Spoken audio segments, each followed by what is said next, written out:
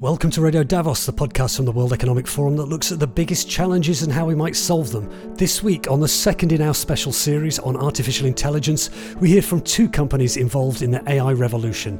One of the biggest and oldest names in computing. Microsoft's long taken the view that we need both responsible organisations like ourselves to exercise self-restraint, and we also need regulation. And one, a young startup making waves in this booming industry. 2 days ago, we released a Hugging Chat, which is basically an open source alternative to ChatGPT. The CEO of Silicon Valley darling Hugging Face tells us what it's like to be riding the AI wave. It's crazy. There was millions of views on the release posts. We see like hundreds of thousands of people using it. And the head of responsible AI at Microsoft tells us the industry wants and needs regulation, but we should resist calls to pause AI development. There's no question here that we will need new laws and norms and standards to build confidence in this new technology. Rather than pausing important research and development work that is underway right now, including as to the safety of these models, I really think we should focus on a plan of action. Want to know where the world is heading with AI? Then subscribe to Radio Davos wherever you get your podcasts to get this series, or visit wef.ch/podcasts. I'm Robin Pomeroy at the World Economic Forum, and with episode 2 of our series on generative AI. AI becoming this kind of common good of humanity where everyone can understand it and use it in a positive and a beneficial way. This is Radio Davos. Welcome to Radio Davos and the second in our special series on generative artificial intelligence. And I'm joined today by my colleague, Benjamin Larson, who leads artificial intelligence and machine learning at the Centre for the Fourth Industrial Revolution at the World Economic Forum. Hi, Ben, how are you doing? Thanks, Robin. I'm doing great. Good to be here. You're in San Francisco, where I was a few weeks ago. How's the weather there? The weather currently is rather cloudy. You know, we have that gloomy San Francisco spring. So it's weather with character, like the city itself. It is, definitely. You're here to kind of introduce this episode with me. We're going to talk about the interviews that are going to play out. 2 interviews today. But before we do that, just remind us what I was doing there, what you were doing there in San Francisco at the end of April. What was that meeting about? So in late April of this year, we convened the Responsible AI Leadership Global Summit on Generative AI here at the World Economic Forum's Center for the Fourth Industrial Revolution in the Presidio, San Francisco. During that summit, which was hosted in partnership with AI Commons, we really sought to guide technical experts and policymakers on the responsible development and governance of generative AI systems. And I managed to get some interviews there with some of the people attending. There were people from companies, from academia, from institutions, and we've got 2 of them today. So one of them, they were both in the opening montage we heard there, is the Chief Responsible AI Officer at Microsoft, a company that probably needs little or no introduction from us. One of the big computing companies that is at the forefront of AI. They've invested in OpenAI, the company that makes ChatGPT. And then the second interview we'll hear is with perhaps a lesser known company called Hugging Face. I speak to Thomas Wolfe, who's the co-founder of this company that's been around for 5 or 6 years or so. What's Hugging Face? Hugging Face, that is a company and an open source community that specializes in natural language processing and machine learning. And what they do is that they provide tools and libraries through their platform to make it easier for developers to work with NLP models. And the tools and systems that are created at the team at Hugging Face and elsewhere are really used by a lot of different research organizations, including some of the very largest companies out there. You have the Facebook, Artificial Intelligence Research, Google Research, DeepMind, Amazon, Apple, etc.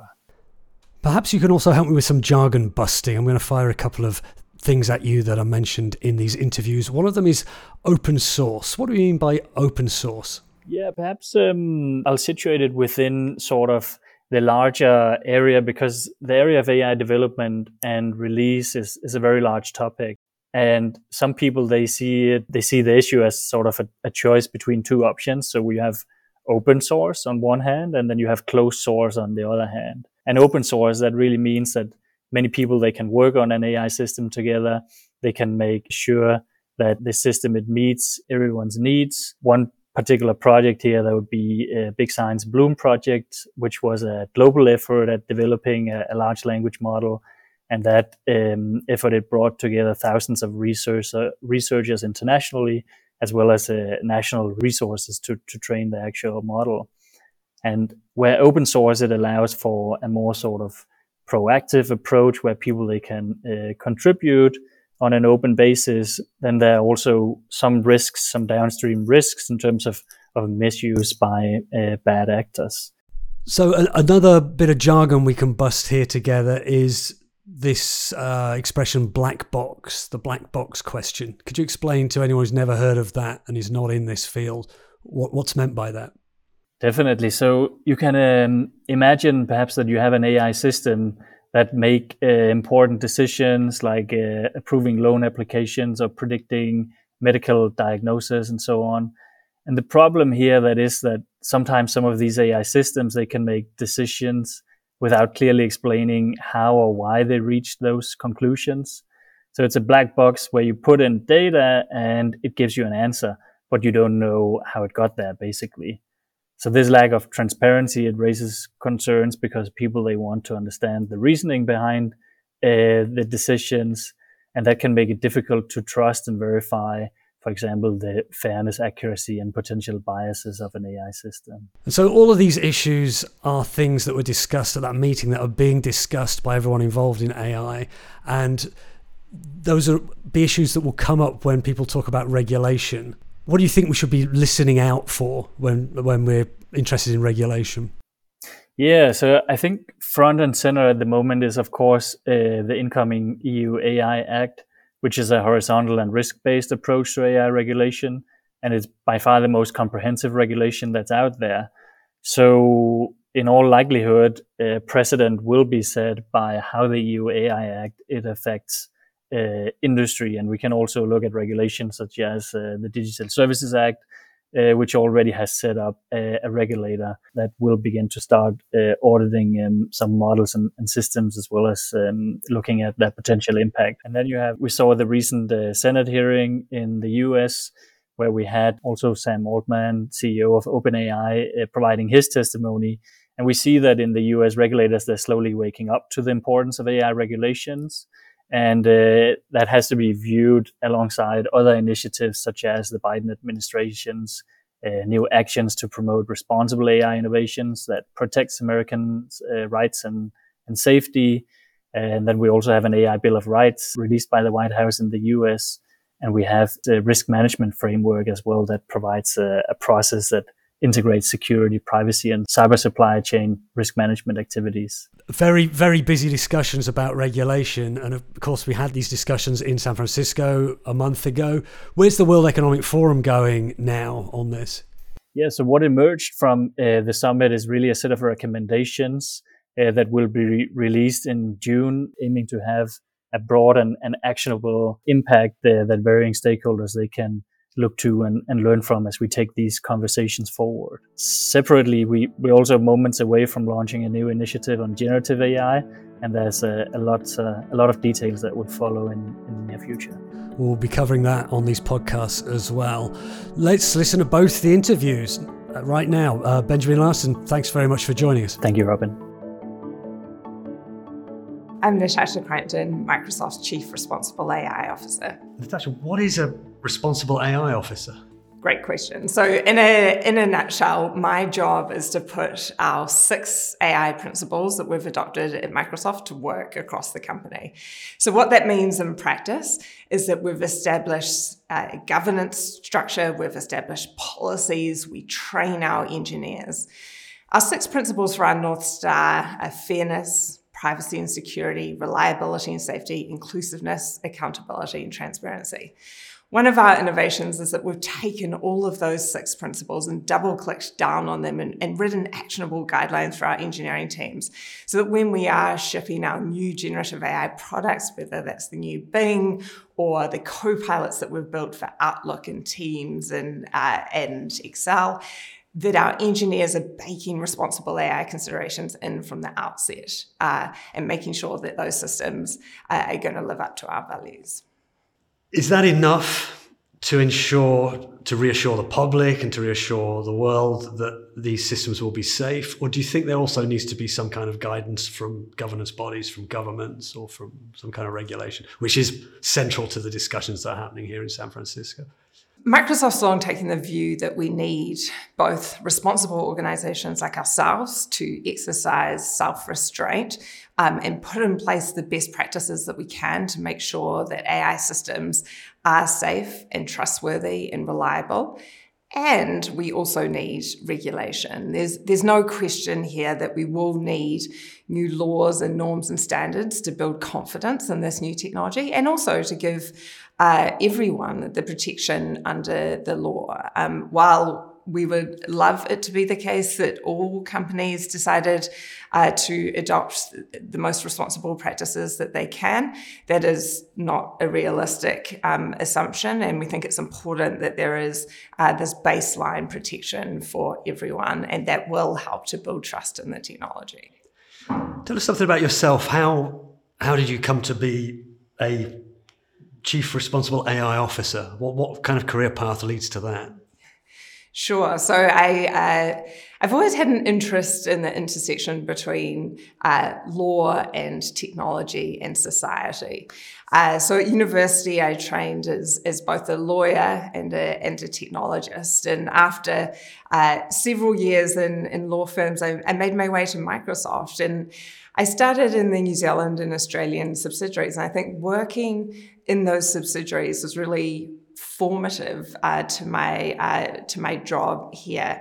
You're very many miles away from headquarters at that point. You need to learn to listen very closely to the diverse customer voices that you hear when you're interacting directly with customers and also regulators, other societies. You're right there on the coalface of those interactions. So I learned that you had to listen and you had to localize. I think it really taught me that technology, like many other things in life, is in fact local. And so I bring those experiences to my job now in making sure that when we are working on important issues like fairness and transparency, that we're really bringing a diverse set of voices to the table. And it makes me remember that I'm in a role where I need to think about the impact of AI on society. That is not just society in the US or Europe. We really need to bring a global perspective to this work. And was there a moment in your life when you realized the power of AI? So last summer, two things were happening at once. I had early access to an early version of GPT-4, and I was able to prompt it with a bunch of queries. And honestly, the results really wowed me. They were quite unlike anything that I'd seen in the past, and I think advances that I'd been expecting to see further into the distance were there here and now. The second thing that I was doing at that time was working on a product integration. So we were integrating DALL-E, which is OpenAI's model that it takes words, descriptions, and turns them into images. Now, personally, I'm much more of a wordsmith than I am an artist. And so I found it quite joyful and delightful to be able to see things that I could describe well with words generated into art that I would personally never be capable of producing myself. Could you give us some idea of what those things, when you were playing around with that first iteration of GPT-4, what were the prompts and what were the responses you were getting that made you say, wow? Well, one thing I did was that I prompted an early version of GPT-4 to produce a bill that could regulate AI based on an impact assessment methodology. And I got an output that was a very decent first draft. Now, I'm a lawyer by training, and so I could also spot errors in the way that it had been pulled together, but it was striking just both in its structure and its content as to how much it was capable of. So if you'd asked, let's compare it to, you had a junior colleague and you said, prepare this for me, how long would you have expected them to take to produce that document? And would you have been pleased with the outcome from a junior colleague of that? Look, I think a junior colleague probably would have taken a number of hours to produce what was produced in that momentary time frame that I was using GPT-4 for. Now, I think I would have been impressed, and I think it's likely that the junior colleague would have taken certain approaches and sort of excelled in areas where GPT-4 didn't. So, I think the net of it is that this technology can be a very good first draft partner in high stakes scenarios. Of course, it's very, very important to be judicious about it. And I also think it's important to understand where the technology is very, very good and how to combine the best of that technology with the best of humans. And that's really certainly where Microsoft starts, that this technology is essentially a co-pilot for doing these tasks. It is not the case that we can outsource writing legislation to GPT-4 or any other equivalent technology.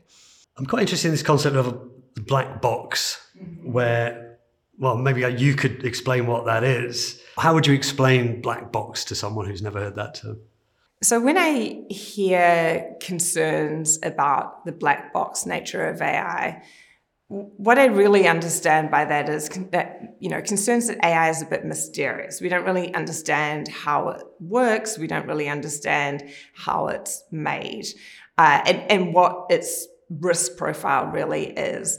And so I think addressing that set of concerns really involves getting a deeper understanding of how these systems have been built. What is the data that they've been trained on? What is the actual function that they are serving? What are the mitigations that have been put into place? Because we really need to understand all of those dimensions in order to be able to have informed policy conversations, informed conversations as members of society about how we want to use these technologies. Now, sometimes a response to the black box type concern is the suggestion that we should just open up the hood for all to see the mechanics of how these systems are built. And I think we actually need a more nuanced approach than that. Microsoft has a transparency principle, which we're committed to upholding. But one thing that we've learned over time with that principle, which is very important, is that actually different stakeholders have different needs when it comes to transparency. And it's actually not helpful to the general member of the public to have a very sort of in-depth, under the hood look at how the system works in a very, very deep, scientific way. What is actually more helpful is to understand the building blocks, the core building blocks of that technology, and for a user, a member of the general public, to then be empowered to ask the right questions, so that if they are using the technology and want to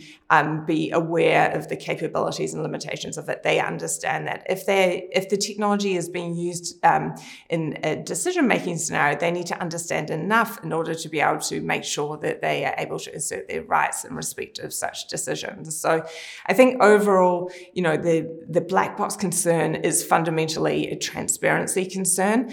And then we need to remember that transparency is not going to be effective if we try and take a one-size-fits-all approach. We actually need to adapt different approaches to transparency depending on stakeholder needs. And is it a risk that AI development is moving too fast? Famously, some people have suggested that, and we need to pause or slow down. So there, I think, rather than pausing important research and development work that is underway right now, including as to the safety of these models, which I strongly believe needs to be pursued, I really think we should focus on a plan of action. We should focus on making sure that tech companies and policymakers are coming together to make sure that there is a common understanding of how the technology works. We should also be bringing our best ideas to the table about the practices that are effective today to make sure that we're identifying and measuring and mitigating risks. And we should also be bringing our best ideas to the table about the new laws and norms and standards that we need in this space. For Microsoft's part, I feel that we are ready to meet this AI moment because of all the work that we've done leading up to it. So the Responsible AI program that today I lead has in fact been going on for more than 6 years at that point. And over that time, we have consistently been working towards operationalizing our commitments across the company. So I believe we are now in a position to move both thoughtfully and nimbly. But it's very critical that at this moment we have these broad societal conversations about the technology so that together we can chart a path forward. You've been working on this for several years. The fact that the general public is suddenly aware of ChatGPT in particular, but other advances, it's not taken you as a person by surprise that suddenly there's all this conversation going on. This is an ongoing conversation that's been happening for years, but I guess it's accelerating now and the pressures are accelerating. Would that be fair to say? I think it's a broader conversation, and that's an essential part of what we need to be doing in this moment. You know, at Microsoft, we've been releasing generative AI systems for several years now. The first generative AI system that we released was a product called GitHub Copilot. This is a system that allows you to, in plain English, insert descriptions of code that you'd like to generate, and the system takes your natural language and converts it into code. And developers, from the least experienced developers to the most experienced developers, find this to be a tool that is just extremely productivity enhancing, and it's been very well received by them. But those first earliest editions of Copilot we released almost 2 years ago now. And what we've been able to do is to take the learnings from those early systems and continue to apply them to systems like the new Bing that we've built, or the new Copilots that we've built for Outlook and Teams and Word and all of the Microsoft Office products that many people use on a day-to-day basis. So we have had this ongoing incremental experience with these systems, but I do think now is the time to have the broad societal conversation, and that just can't be technologists alone. We need to hear from governments, from civil society, from academia. This big, broad tent that has now been opened by making available products that are easy to understand and easy to use by anyone, I think is a really important step for the current moment. And finally, is there a book and a podcast and a film or any of those things you'd recommend? On the book, I think Azeem Azhar's Exponential, or if you're in the US, I believe it's called The Exponential Age, is a really helpful book for this moment. Azeem digs into 4 general purpose technologies: computing, biology, renewable energy, and manufacturing. And what he exposes is this gap between the advances of the technology, which he would argue are happening on an exponential basis, and the ability of societal institutions to keep up. What I think is really valuable about the book is that it connects sort of social and political and economic and technological trends in a way that's helpful for the current moment, because we really need to be having this multifaceted conversation about the implications of AI, and I think he does a nice job of connecting those dots. Ultimately, he concludes that, you know, even with these exponential advances in technology, human ingenuity is such that we're always able to not just control that technology, but shape it in the direction that we want to it to serve us. And I think that's a really important conclusion to draw at the current time. Azeem actually co-hosted a podcast with me in Davos. Oh, and so fantastic. People can listen back on that, and we talked about this word exponential, which is in everything he does, he's talking about this, which is a challenging idea of the speed of change of things. Are there other things you're going to recommend to us? I might also recommend a podcast by our Microsoft CTO, Kevin Scott. I know there are many policymakers and business leaders looking to have a deeper understanding of the technology in this moment. This podcast is called Behind the Scenes of Tech with Kevin Scott. I think what he does a nice job of is meeting with some really fascinating guests, from AI experts to musicians to neuroscientists, to hear about the frontiers of technology. And he tells not just their own personal stories, but helps to provide a very accessible and engaging introduction to the technology as well. So I think that's something that I'd commend to your listeners if they're interested in digging a bit deeper into the technology and the stories of the people who are making it. Brilliant. I'll check that one out. Natasha Crampton, thanks very much for joining us. Thanks for having me.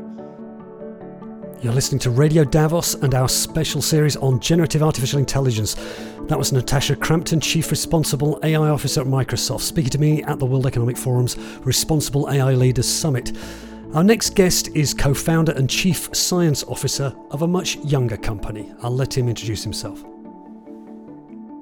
So I'm Thomas Wolff. I'm a co-founder, CSO of Hugging Face, which is a platform for models, datasets, demos in AI. Right, so people who've not heard of Hugging Face, how would you describe what it was and what it's become? It looks like you've had some big news in the last days even. Recently, like 2 days ago, we released a Hugging Chat, which is basically an open source alternative to ChatGPT. And it can illustrate quite well, I think, what Hugging Face is about. It's about democratizing good AI, and that means for us open source, transparency, auditability of models of what you use are very important. So we started actually as an open source company with a framework called Transformers that was designed to give very easy access to all the state-of-the-art AI models. And then, based on this open source code base, we actually build a platform to share models, but also to share data set, to share demos. And this platform is the Hugging Face Hub. It's now used by thousands of companies. There is more like 200,000 models and data set and demos on it. And the idea is that we can push for good practices by using this platform. So you have like data set sheets. You have like model cards that gives a lot of details into how each model was made, what are the limitations. And obviously you can access all these models. So it's really built for transparency. And I guess the third big aspect is the community that started to build around our tools. And that's also this community that create most of these models. So Hugging Chat is powered by community created models. Could you explain to the layperson the difference between having an open model and a closed model, and why is that important? Yeah, sure. I think having an open model is super important. Basically, I think the core of this is the notion of trust that you want to build in these tools. And there's a trust in where they will fail, a trust in where they will work, but also a trust in all the biases that you may have in these tools or how they could or not be misused.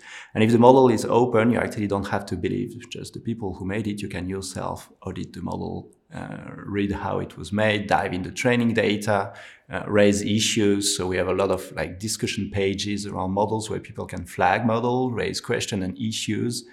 So it's basically just like the difference between, being able to read the code base or being able to see the internals of something, like a car where you can open and look at the engine, or a car where everything is locked and you actually have to believe and trust the people who made the car that it's perfect. It's been going for a couple of days, hasn't it? How's it going? I mean, just literally. Oh, it's crazy. Yeah. That's definitely one of our biggest release up to date. And there was millions of views on the release posts. We see like hundreds of thousands of people using it.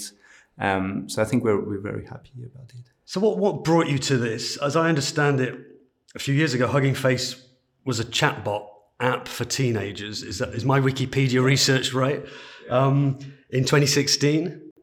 Yeah, that's right. We started as a game company. So 6 years ago, right? So today we have this Hugging Chat, ChatGPT. But 6 years ago, the technology for chat was not there yet. And so what we did actually was to open source some of the research we were doing, to share some of the models we have trained. And in 2019, we had actually this first framework to share models, and this grew really super fast. Basically, in a matter of weeks, people were like using it. Everybody was starting to use it. And that's when we decided to pivot from kind of the game approach to more the open source community-based approach. Was there a point when you realized that a chat bot app could do more than just be a little bit of fun? Did it dawn on you, or did you always know that actually it could be a tool that could be used for so many things? That's a good question. I think we have an interesting comeback today on this. But quite quickly, I think we realized that AI was going to be something very big, that what the model was starting to be able to do. And I think the first realization was even before we started open sourcing model, we participated in a competition at this big conference called NeurIPS in 2017. So that was just 1 year after we were created. And we presented one of these models that was, trained with this deep learning approach. And this model was by far the winner of the competition, like really super high above all the other competitors. And that's where we decided, we kind of had this insight that, this model were actually much more powerful than we thought previously. And so you've built to the model behind Hugging Chat is a huge data set, a large language model. Tell us how you did that and tell us how that works. So what is interesting here is that we're really building this platform to share models, but the one that power Hugging Chat is not a model that we have trained ourselves. It's a model that's been trained by a community called Open Assistant. It's a grassroots community, right? Just like basically a Discord server. And they've decided themselves to write instructions, build a data set themselves that you can access openly online, and to train, starting from one of the foundation models that was out there, an open source one. They decided to train it on their data set to make this Open Assistant chat. And so in the future, we could see Hugging Chat hosting many other chat models, right? That's the first one. I think it's one of the best one today, but there is still room for improvement. So there's a few of these out now that people can play around with, these large language model chatbots. Are they all going to be the same, do you think, or will there be notable differences? I'm guessing it's a bit, because I just played around with it the first time last night, very, very briefly, and I was really trying to wonder, is this different from ChatGPT? It must be different, but do you know how it will be different? It's a very good question. Actually, that's a lot of my work this month is around that. I think we should have better ways to compare all these models that are out there, right? We kind of try we believe a bit the hype that we see, but it does not always correlate with the performances that you would like to see on this or this application. So we're working on better evaluation this month, and I hope if we do this podcast again in 1 month, we'll have more answers to this question. So here we're talking about regulation at this event at the World Economic Forum. I mean, where do you stand on how we should pursue regulation or governance? Yeah, it's a good question. I think just like any new technology, there should be some regulation. AI is quite complex because there is some data regulation, there is some model regulation, there's some usage regulation. So there is many things that intersect here. But I think we start to see very interesting regulation. I like what's taking shape in Europe, for instance. I think the most interesting thing will be if we tailor this like domain by domain. This model can do so many things, but their performance will vary a lot depending on the domain. The impact on society will vary a lot depending on the domain, right? If you're in health, if you have a health advice chatbot, you want this to really good advices.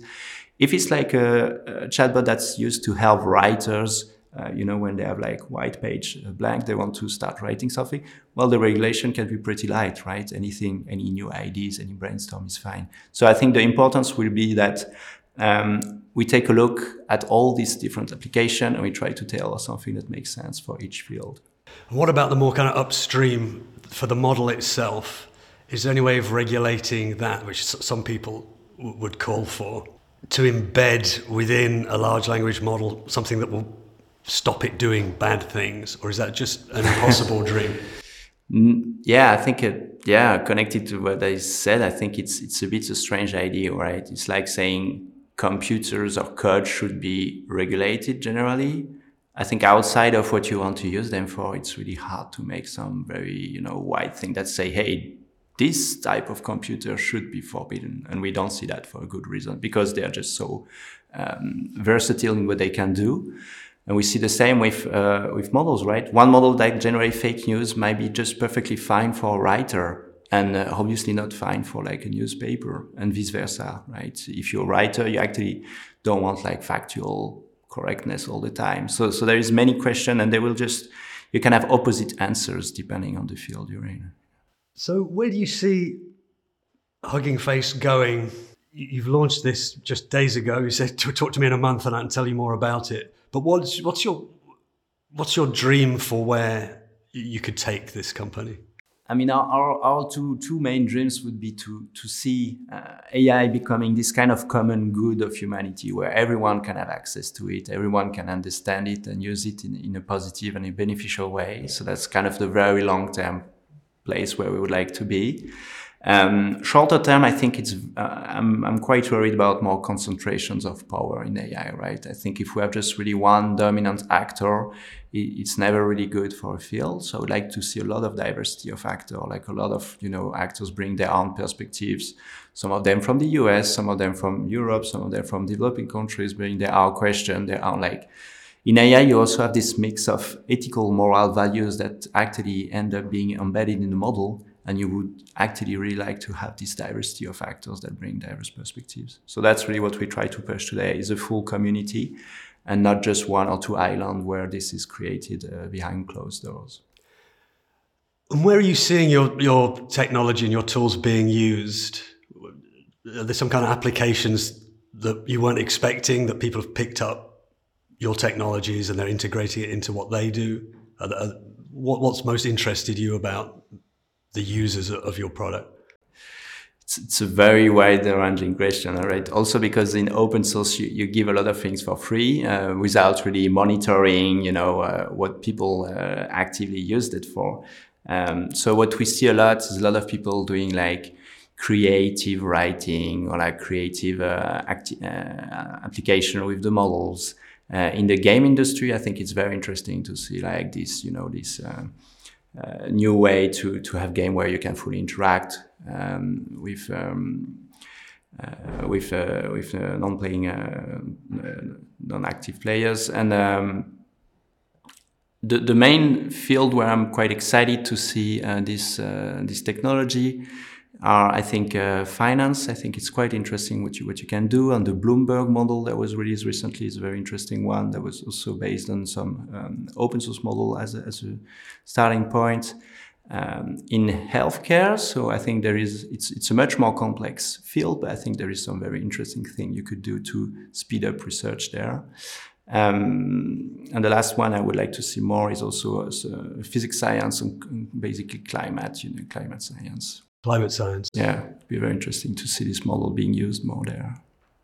Yeah, I mean, the real utopianist view is that generative AI can solve all the world's problems on the good side. But I'm just wondering how could it help solve climate change? I mean, one way it might be hurting the climate because of all the power used to this huge amount of computing power, which requires energy.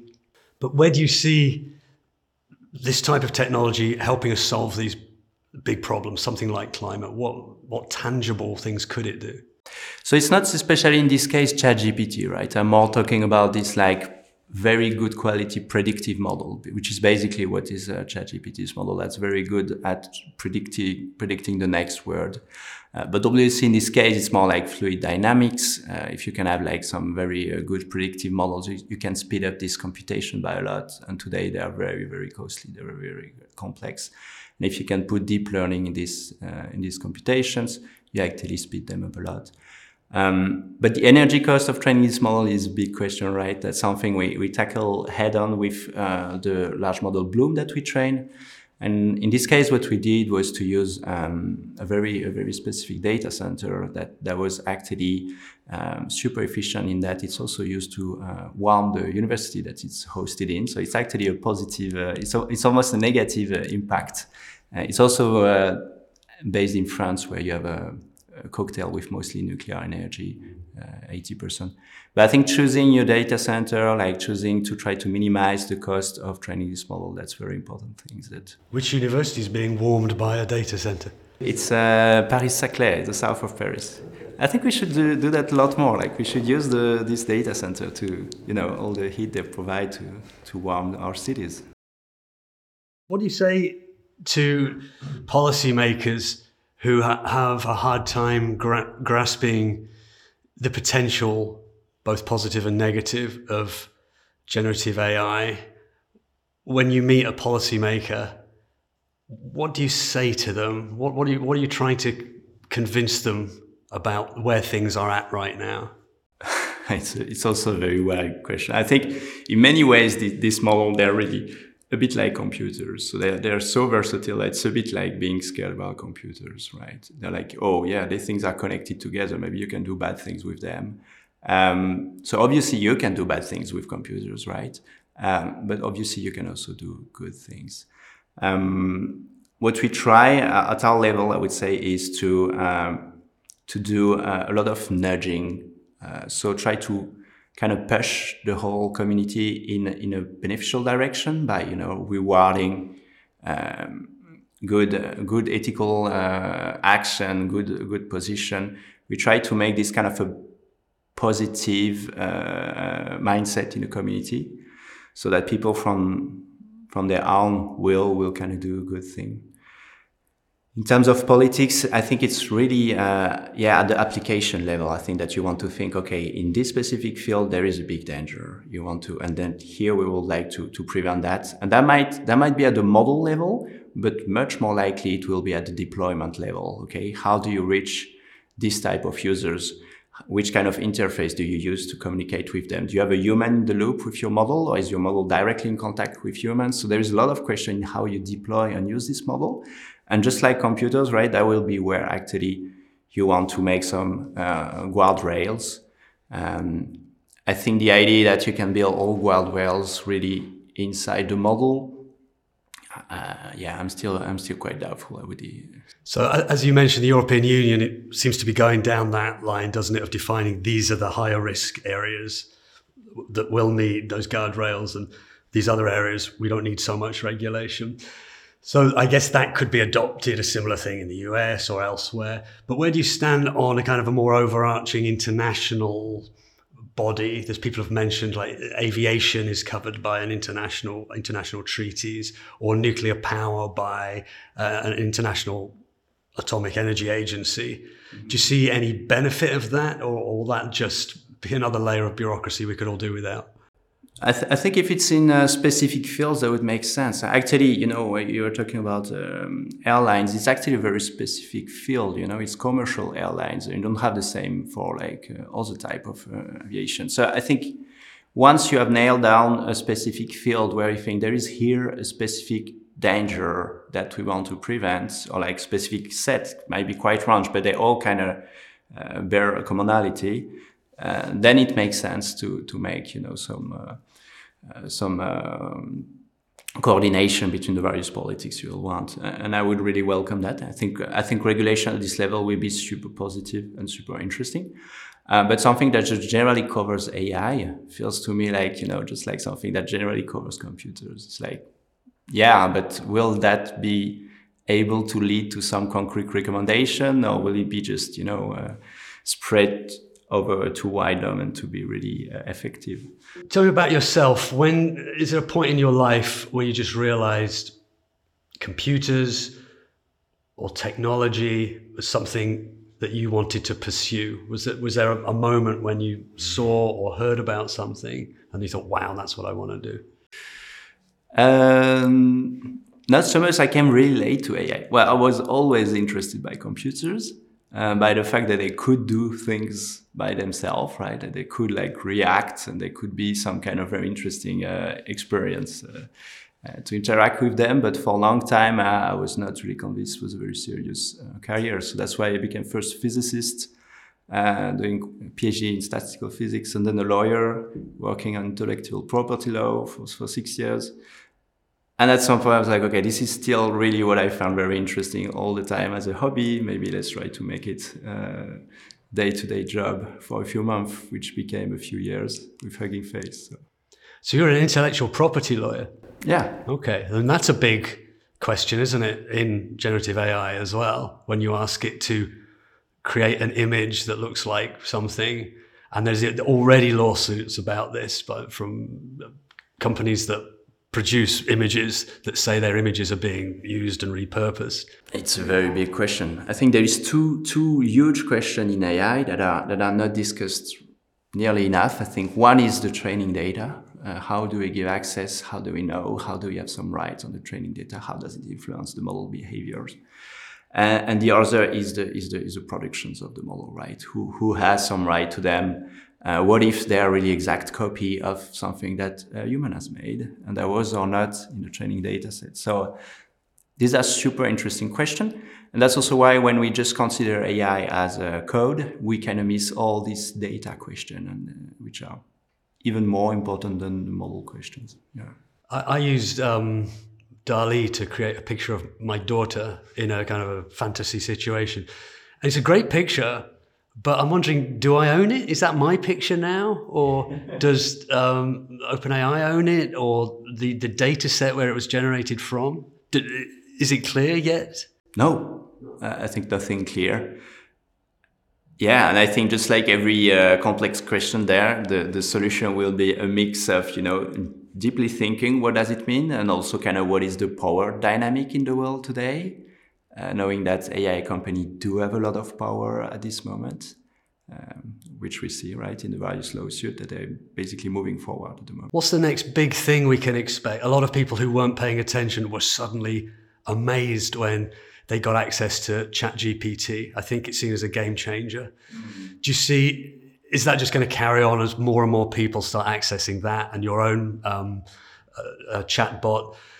Or is there going to be another big thing that you can see on the horizon that people are just going to say, oh, wow, this is another advance? I think we'll see two main things. That the first one is we'll see more modalities, right? So DALL-E, ChatGPT were quite separate. We can see a future where all these kind of become one model or one type of model that can understand, images, maybe sound, and that can also produce images and sound. So I think this is more technical point of view. So that would be, instead of just a pure text thing that the chatbots are now, it would be more sophisticated with lots of different things you can do with it straight away. Yeah, this steady increase in competencies, in skills that it can do.